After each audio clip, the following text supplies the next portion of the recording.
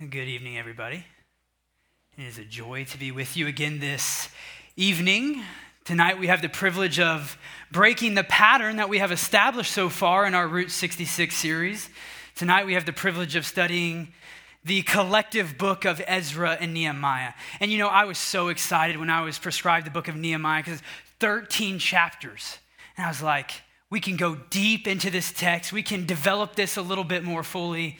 And in God's providence, there was an ice storm. And so tonight we have the privilege of studying Ezra and Nehemiah, which in the Hebrew Bible is collectively one book.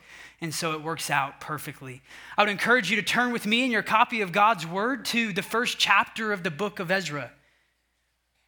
But before we progress any further in our study this evening, let us seek the Lord and ask Him for His grace and His illumination during our time of study. Let's pray together.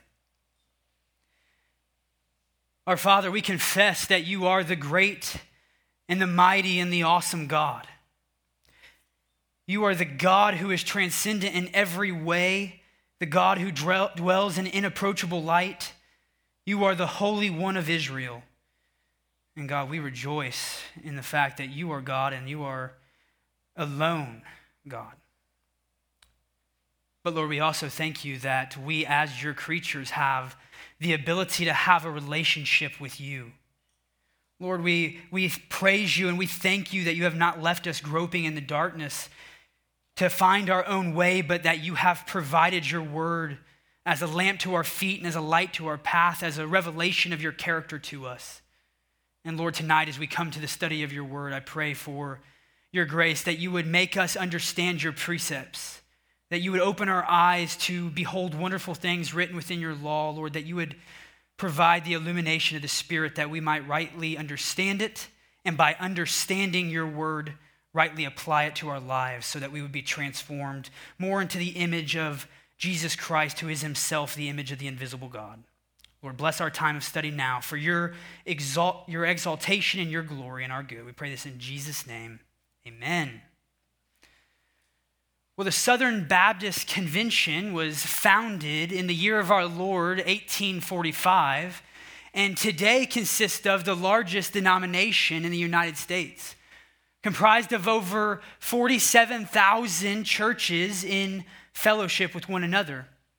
And you know, the SBC has a long and storied history of many things, but one of the most prominent things that they're known for is what occurred in the latter half of the last century, known as the conservative resurgence.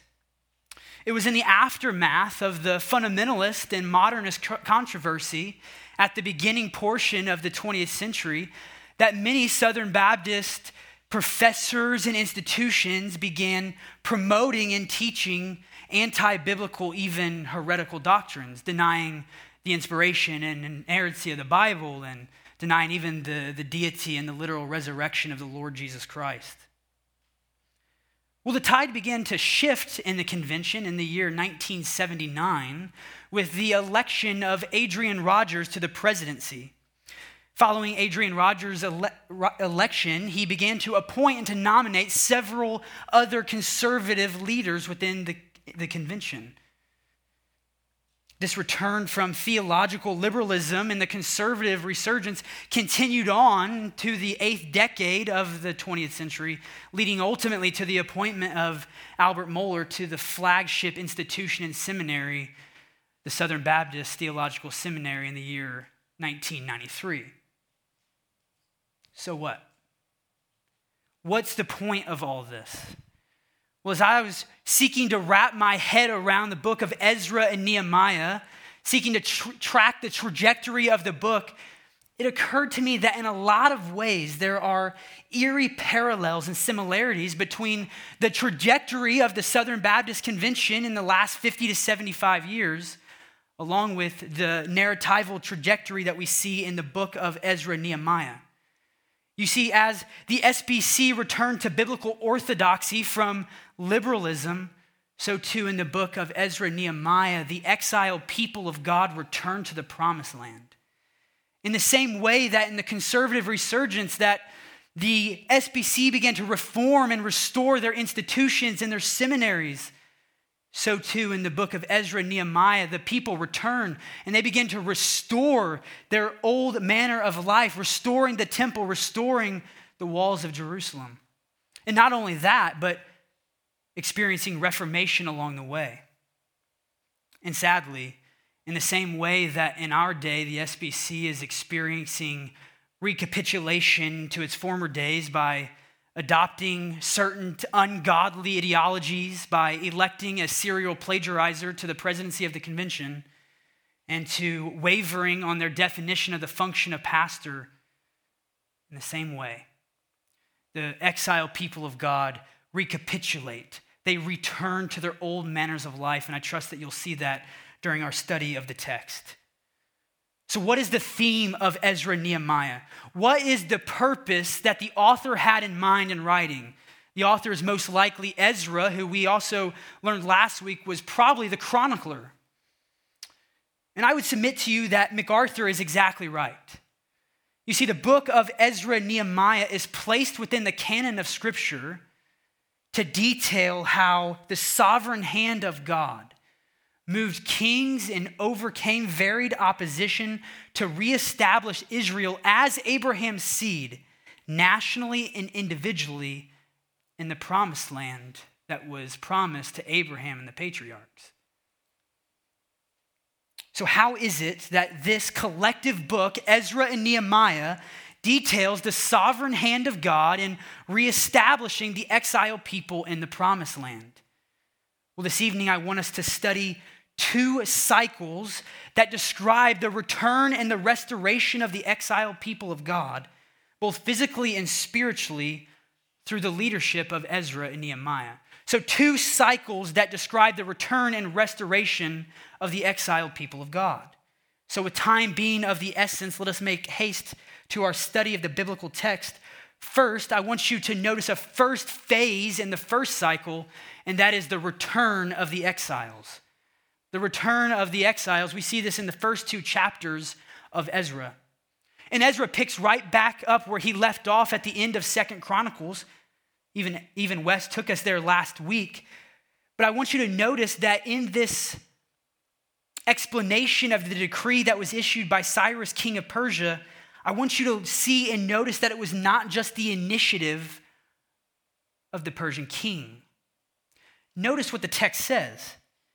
It says this decree was issued by Cyrus, king of Persia, in order to fulfill the word of Yahweh by the mouth of Jeremiah.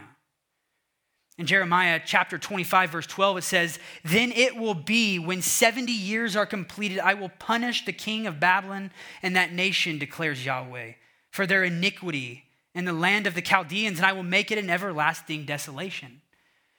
Now, in terms of biblical revelation, the prophet Jeremiah is not the only place that we see Cyrus being raised up as God's instrument in the reestablishment of the exiled people in the promised land.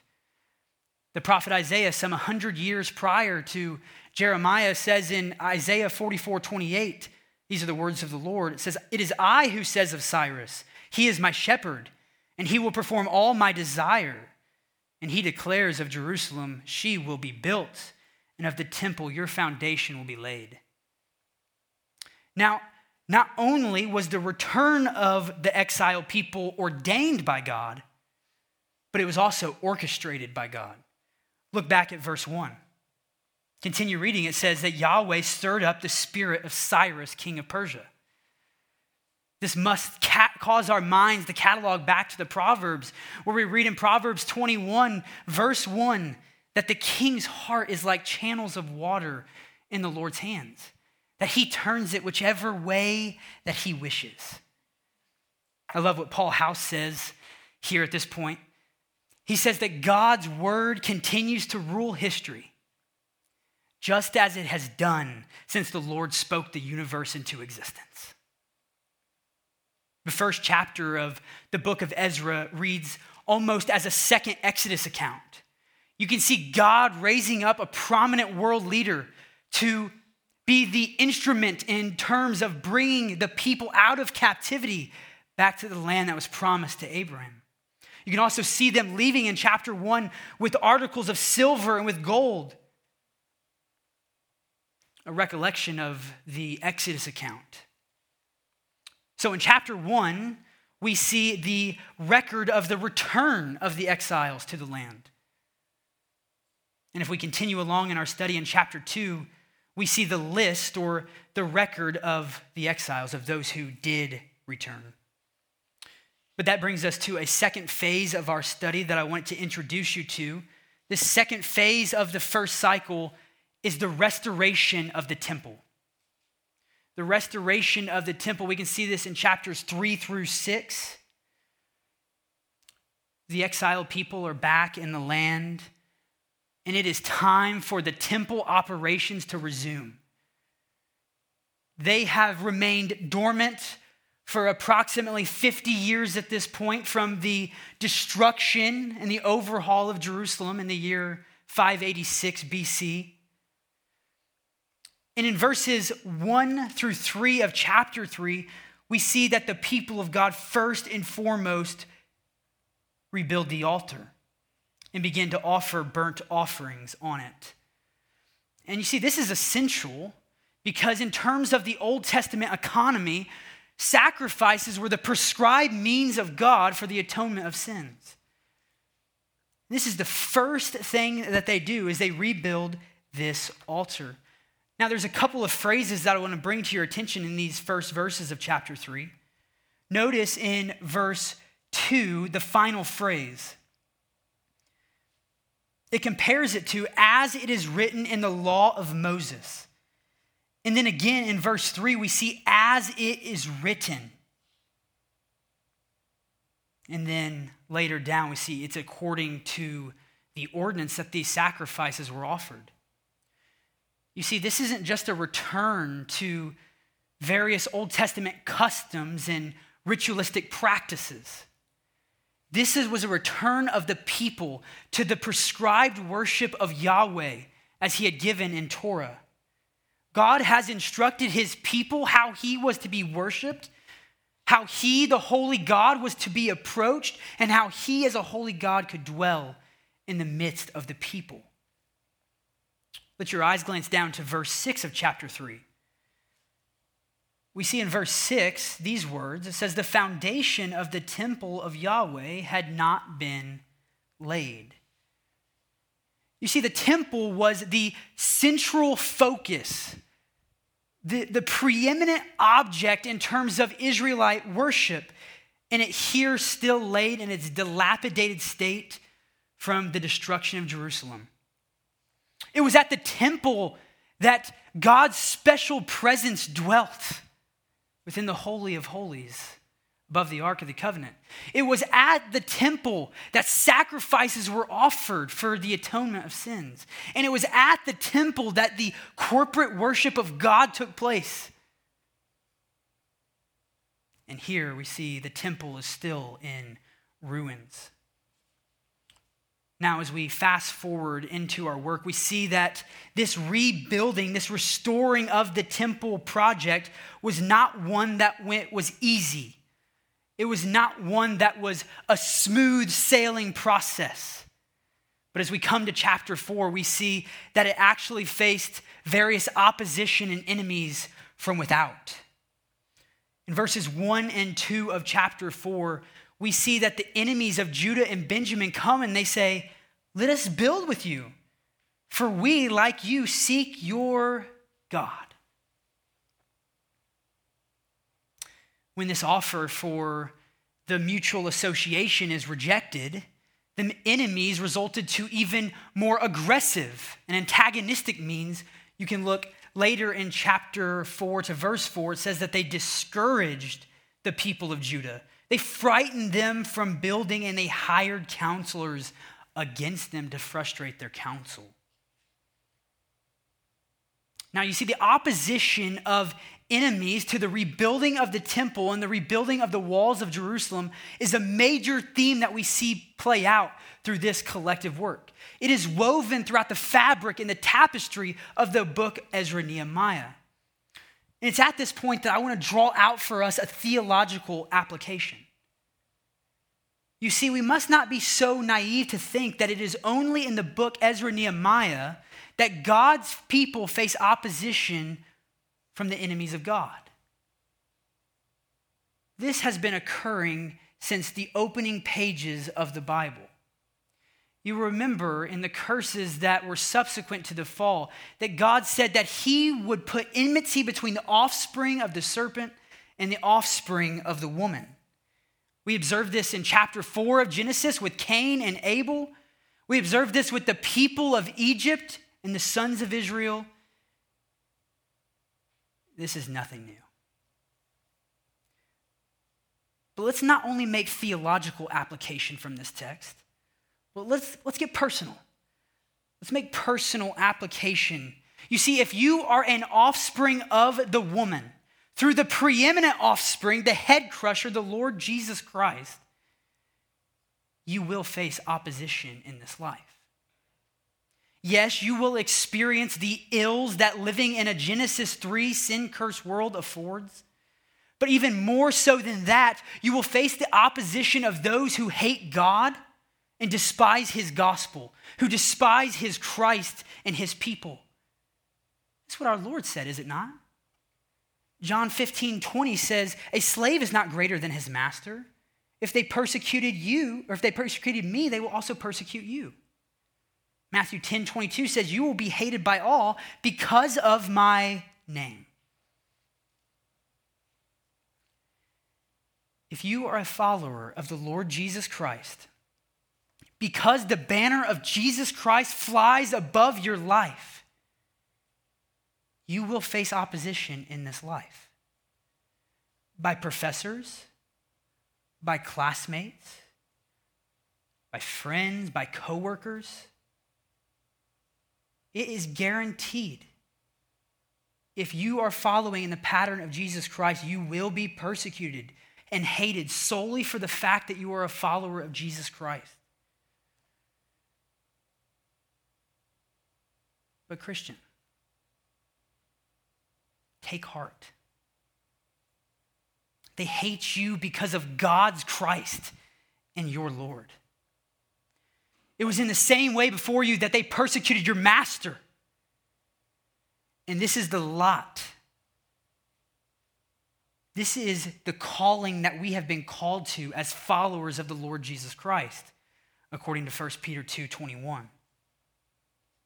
So Ezra, the chronicler, the compiler of Ezra and Nehemiah, inserts this historical letter from King Artaxerxes some 50 years after the fact of the rebuilding of the temple to highlight this very fact, that the people of God face opposition because there is this eternal conflict that's happening after the fall between the offspring of the woman and the offspring of the serpent.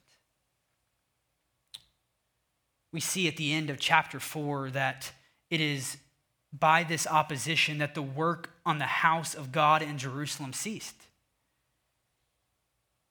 The people actually halted the work in the rebuilding process of the temple, lasting some 16 years. And then we come to chapter 5. And again, we see the same theme played out in chapter 5. We see the opposition of the surrounding peoples to the building of the temple. They send a letter to King Darius. And it's in this letter that Tattenai records the historical background of the building of the temple. This historical survey and background goes all the way back to the foundation and the establishment of the Solemnic temple, all the way through the Babylonian deportation and exile, all the way up to the present state. In chapter 6 of Ezra, we see that King Darius makes this urgent search and discovers a memorandum of the decree that was issued by Cyrus some 20 years earlier. The very decree that we read in the first opening verses of Ezra. But in chapter 6, it's interesting because as this memorandum is found and as King Darius responds to those who oppose the people of God, he says, not only are you not to hinder in the work of the temple, he actually says you are to aid in the rebuilding project. Do you remember our theme that we started out our study with this evening? It is the sovereign hand of God moving through kings and against varied opposition to reestablish his people in the promised land. Again, I love what Paul House says and writes. Catch this. He says, it is God who affects Israel's return. It is God who makes the temple's rebuilding possible. It is God who turns the people back to the Sinai covenant. It is God who creates the opportunity for Jerusalem to rise from the ashes of destruction. The sovereign hand of God is at work. Look at verse 14 of chapter 6. Verse 14 of chapter 6, we read that the elders of the Jews were successful in building. Later in verse 14, it says, they finished building according to the command of the God of Israel and the decree of Cyrus, Darius, and Artaxerxes. The temple was rebuilt and was completed in the year 516 BC. It's in these chapters 3 through 6, that we see the process of the restoration of the temple.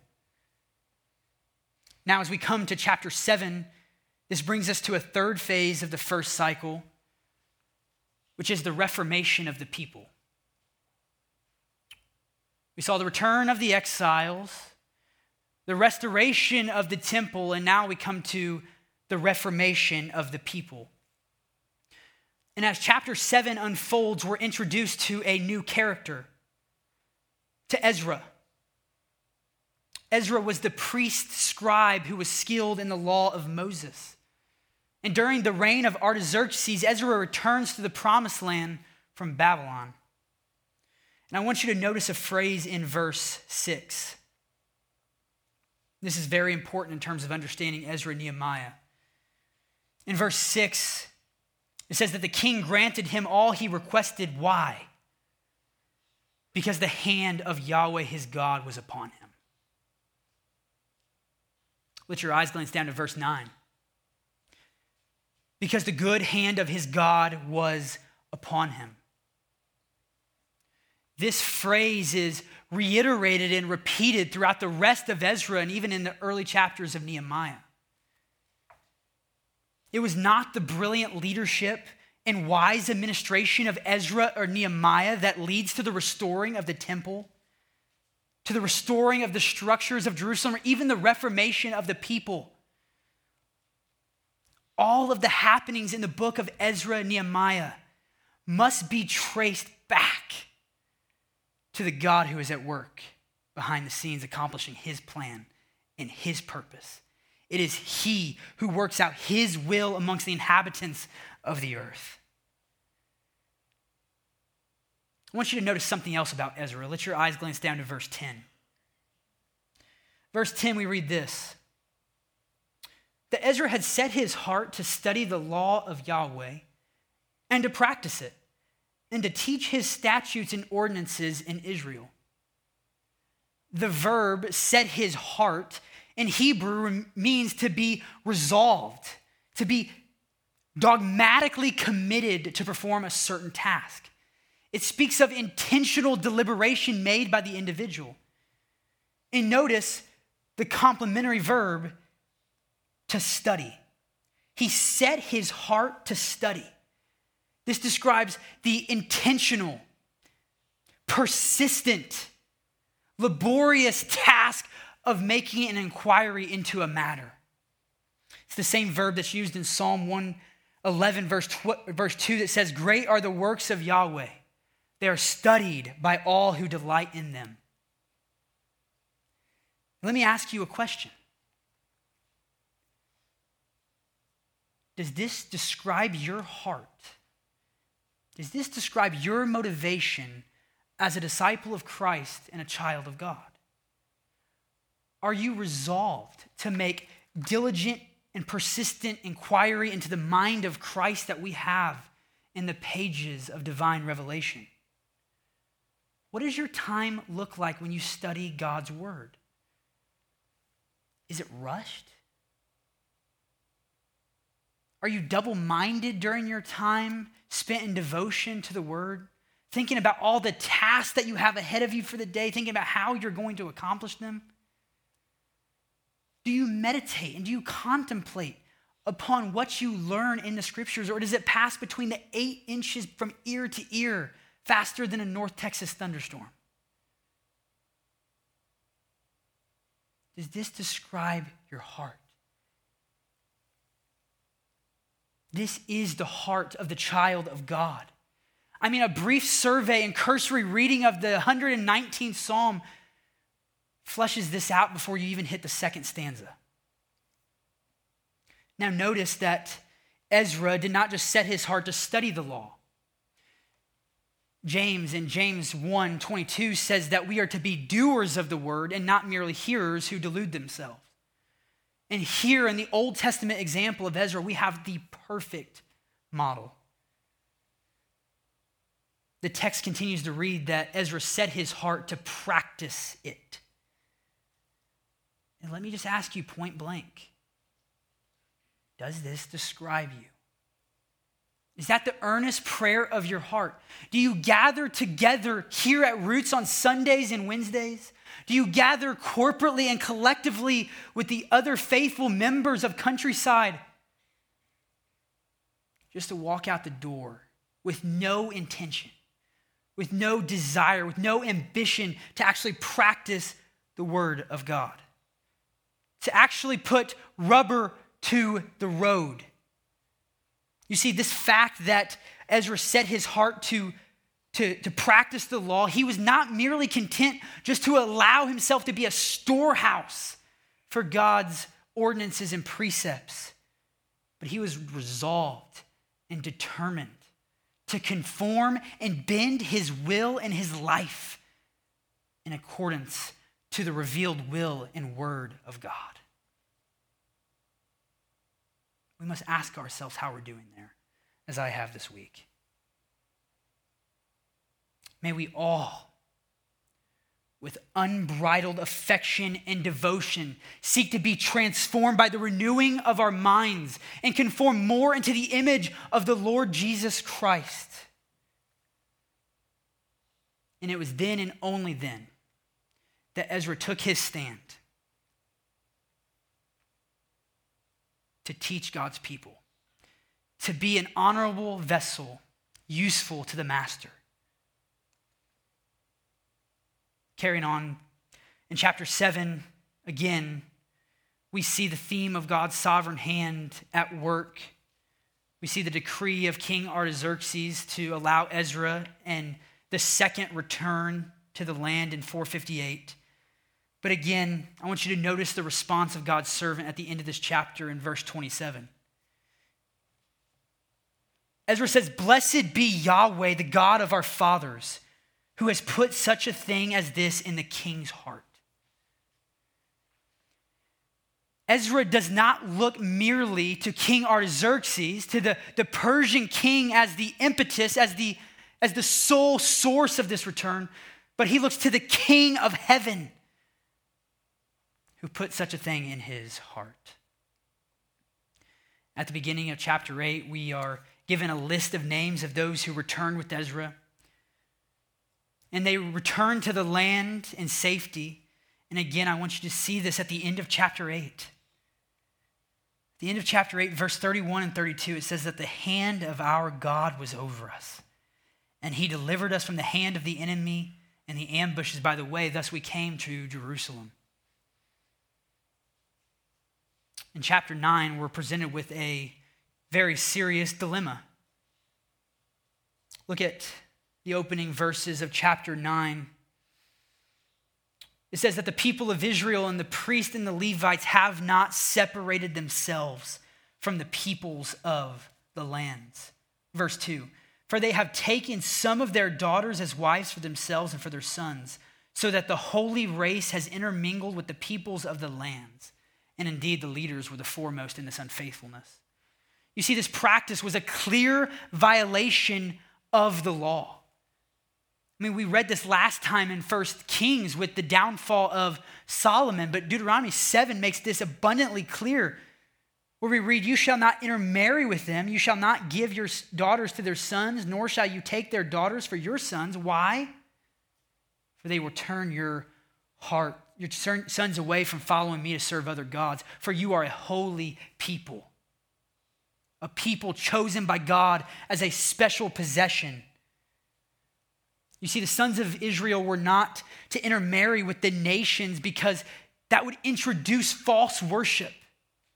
Their hearts would be steered and directed away from the proper reverence and worship of Yahweh. The nation of Israel was to be a kingdom of priests and a holy nation. This was their unique and special calling. They were to be distinct and separated from the surrounding pagan nations so that they may be a light of the knowledge of God. Look at verse 6 of Ezra chapter 9. I want you to look and notice Ezra's confession. Ezra says, our iniquities have risen above our heads and our guilt has grown even to the heavens. Let me ask you personally, is this how you view your sin? Do you have such an exalted view of who God is that you proclaim along with the prophet Isaiah, woe is me, for I am undone. For I am a man of unclean lips among a people of unclean lips.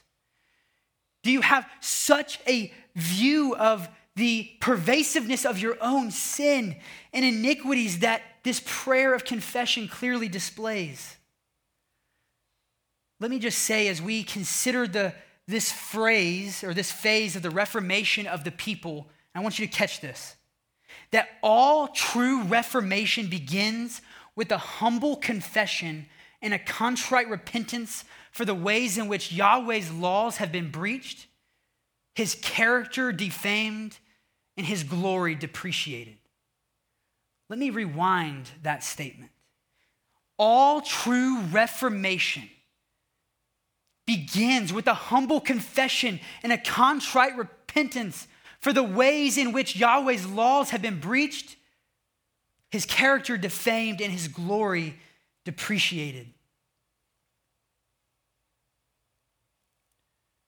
You see, reformation begins with genuine repentance, and it also leads to definitive action. Look at the opening verses of chapter 10, specifically verses 2 and 3. It says that we have been unfaithful to our God and have married foreign women from the peoples of the land. Yet now there is hope for Israel in spite of this.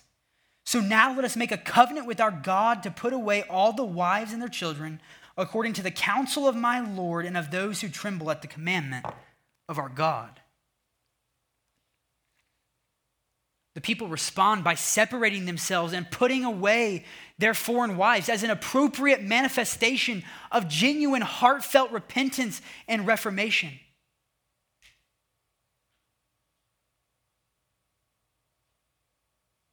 And this is where our first cycle in the book of Ezra and Nehemiah comes to an end. Now, I trust that you have seen, just even in our brief survey of the book of Ezra, the sovereign hand of God, moving kings and overcoming varied opposition to reestablish his people in the promised land. Well, that leads us to a second cycle. A second cycle in the book of Ezra and Nehemiah. It closely parallels the first. And the first phase of this second cycle that I want to look at is the return of Nehemiah in the beginning pages of what's in our English Bibles, the book of Nehemiah. And it's in these opening pages that a great dilemma is presented. Look at verse 3. Verse 3.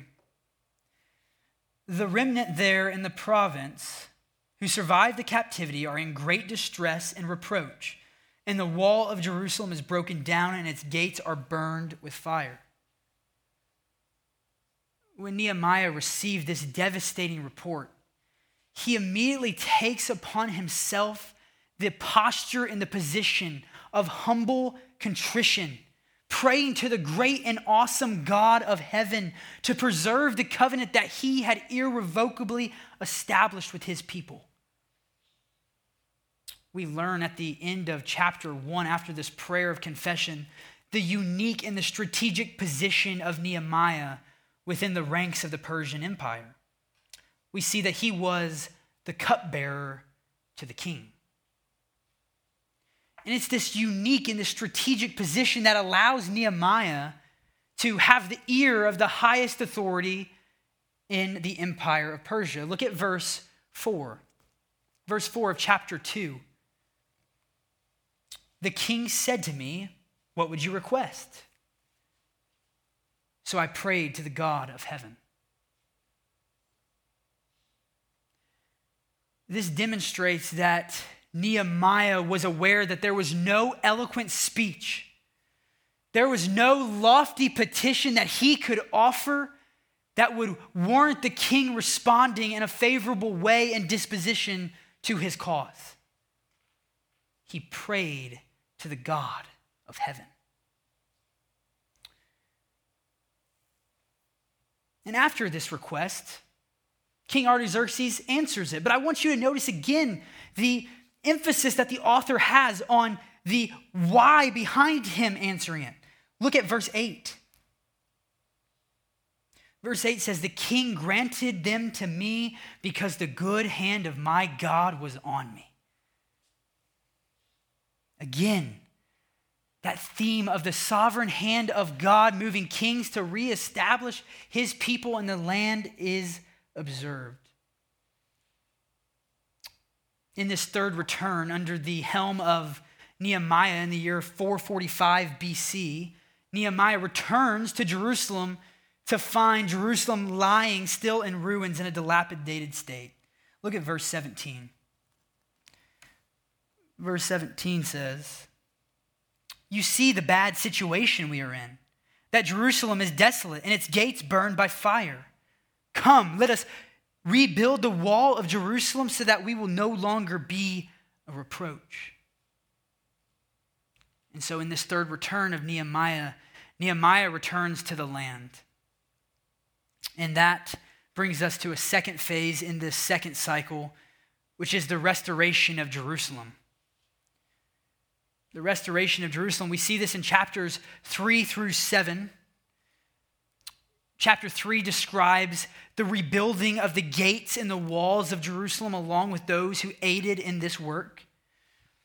And as we move into chapter 4, we observe that the opposition of God's enemy was not relegated to the temple rebuilding project only. But we see fleshed out in chapter 4 that there was opposition to the rebuilding of the walls of Jerusalem. And Nehemiah encourages the people against this opposition. Look at verse 14 of chapter 4. These are the comforting words of Nehemiah. He says, "Do not be afraid of them. Remember the Lord who is great and awesome. And fight for your brothers and your sons, your daughters, your wives, and your houses." And not only did Nehemiah encourage the people in this work, but he also facilitated in an administrative way the rebuilding project. We see detailed in chapter 4 that the people were equipped with the trowel to build up the wall and with the sword to defend against hostile forces. And as we continue to move along into chapter 15, I want you to notice something about the character of Nehemiah, specifically in verse 15. Nehemiah says that he didn't take upon himself the various privileges that might be afforded to a governor of the land. And he says this in verse 15 that he did not. He says, "I did not do so because of the fear of God." This must be a primary motivation, a compelling driving force in every single one of our lives. I love how the Reformation Study Bible describes this attitude. It describes the fear of God as this. Listen, to fear God is to know God, to trust God, to obey God, and to show him reverence. To fear God is to know God, to trust God, to obey God, and to show him reverence. I love what Thomas Watson says in The Great Gain of Godliness about the fear of God. He says that the fear of God is a leading grace. It is the first seed God sows in the heart. God is so great that the Christian is afraid of displeasing him, and so good he's afraid of losing him. It takes 52 days to rebuild the wall surrounding Jerusalem. Truly a miraculous work. So much so that even the surrounding enemies say they must have been helped with the help of their God. You see, while Ezra and Nehemiah provided excellent leadership to the post-exilic people of God, the restoration of the temple, the restoration of Jerusalem and its physical structures, and the reformation of the people must be traced to the sovereign God of all history. That brings us to chapter 8, and I want us to look at a third phase of this second cycle, again closely paralleling Ezra, and that is the reformation of the people. The reformation of the people, specifically observed in chapters 8 through 12. In chapter 8 of Nehemiah, Ezra, the priest scribe, takes his stand in the reading of the book of the law, providing understanding to the people. But I want you to notice something about this chapter. You see, I want you to notice the primacy of the word of God when it comes to the reformation of God's people. Look at verse 3 with me. It says that Ezra, he read from it before the square which is in front of the water gate from early morning until midday. And all the people were attentive to the book of the law. Look later in verse 13 of chapter 8. It says that they gathered to Ezra the scribe for what purpose? That they might gain insight into the words of the law. You see, we studied earlier that genuine repentance is the starting point for reformation. But here we see there's another factor involved. If we were to consider this in a sequential manner, in a linear manner, we could say this, that revelation leads to repentance, which in turn leads to reformation. Revelation leads to repentance, which in turn leads to reformation. And this has always been God's modus operandi in reformation. Think about King Josiah in 2 Kings 22 and 23. Upon the rediscovery of the book of the law and upon the reading in the midst of the people, Josiah implements these massive reforms and revival back to Torah amongst the people. Consider the Protestant Reformation of the 16th century. The word of God had lay obscured within the confines of the Roman Catholic system for so long. And it was Tyndale who said, I will cause the plowboy to know more scripture than the Pope. It is Luther at the end of his life said it was the word which did it all. The primacy of the word and the reformation of God's people. Look at verse 3 of chapter 9. This continues. It says that the descendants of Israel separated themselves from all foreigners and stood and confessed their sins and iniquities. Verse 3. While they stood in their place, they read from the book of the law of Yahweh their God for a fourth of the day. You should be thankful that I only have 45 minutes. As I think about a fourth of a day, that's 6 hours. That's quite a series that we could go. But I want us to make a pit stop here in chapter 9. We're going to briefly cover this, but I want to highlight several essential truths about who God is in chapter 9 of Ezra, or chapter 9 of Nehemiah, rather.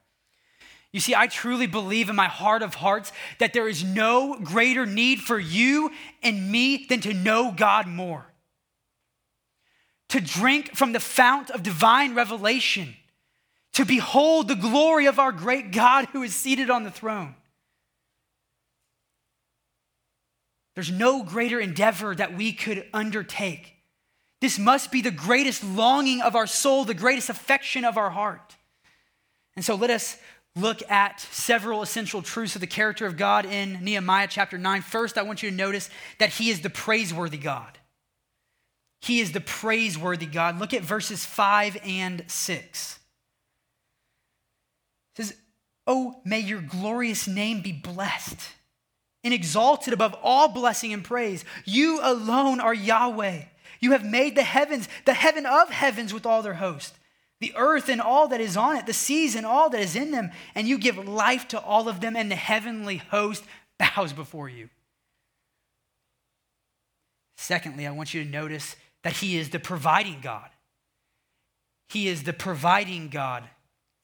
Let your eyes glance down to verse 13. It says in verse 13 that you gave them just ordinances and true laws, good statutes and commandments. Verse 15 says, you provided bread from heaven for them for their hunger. You brought forth water from the rock. And you told them to enter in order to possess the land which you had given them. God is the providing God who had provided for them spiritually through the revelation of the law. He had provided for them physically through physical necessities such as food and water. And he had provided for them nationally in terms of bringing them and giving them the land. He is Yahweh Yireh, Jehovah Yireh. From Genesis chapter 22, verse 14, he is the Lord who will provide. Thirdly, I want you to notice that God is the pardoning God. He's the pardoning God. Look at verse 17. It says, you are a God of forgiveness, gracious and compassionate, slow to anger and abounding in steadfast love. Fourth, I want you to notice that he's the present God. He's the present God. Look at verse 19. It says, you in your great compassion did not forsake them in the wilderness. The pillar of cloud did not leave them by day to guide them on their way, nor the pillar of fire by night to light for them the way in which they were to go. Again, this is just a survey. I wish I could develop this more. But next, I want you to notice also that he is the powerful God. He is the powerful God. Look at verse 23 and 24. It says that you brought them into the land. You subdued before them the inhabitants of the land. You gave them into their hand. Yahweh is the divine conquering warrior who led his people into the land and the conquest. He is the powerful God. Not only is he the powerful God, but sixthly, he is the patient God. He is the patient God. Look at verses 30 and 31. It says, however, you bore with them for many years. Verse 31, nevertheless, in your great compassion, you did not make an end of them or forsake them, for you are a gracious and compassionate God. Lastly, he is the promise-keeping God. He is the promise-keeping God. Verse 32 says, now therefore our God, the great, the mighty, the awesome God who keeps covenant. Earlier in verse 8, it says that you fulfill your promise, for you are righteous. Is not our God the great, the mighty, and the awesome God? May our hearts echo and refrain to the John Newton hymn, let us love and sing and wonder. Let us praise our great Savior's name. How can we, after even just a brief glance at who our God is? But next, I want you to notice a fourth and a final phase of this second cycle, and that is the recapitulation of the people. The recapitulation of the people. The people return, in other words, back to their old ways. That's what recapitulation means. In chapter 13, we see that the people neglect the needs of the temple, leaving it forsaken. We see that they profane the Sabbath by conducting business on the Sabbath. And we see later in verse 23 that the Jews had married women from Ashdod, Ammon, and Moab. As a dog returns to its own vomit, And as a pig wallows in the muck and mire, so too the exiled people of God return to the very sins which had displaced them in the first place. And these, along with the prophecy of Malachi, are the final dated words of the Old Testament in terms of chronology. Schreiner says it well. He says that Israel's primary problem was not the opposition of the enemies. Rather, it was their own lack of devotion and commitment to Yahweh. I mean, surely, as we come to the close, as the curtain of the Old Testament epic comes to a close and we see the people of God in this state, surely this is not what God had planned for his special and chosen people. The Davidic throne is unoccupied. The people are vassals of another sovereign. The land is not what was promised in Genesis 15, but it awaits. It awaits the fullness of times when the Davidic Messiah would appear, when the Davidic Messiah would usher in the new covenant and bring salvation to his people. Let me ask you as we close, have you experienced this salvation? Are you a beneficiary of the new covenant promises?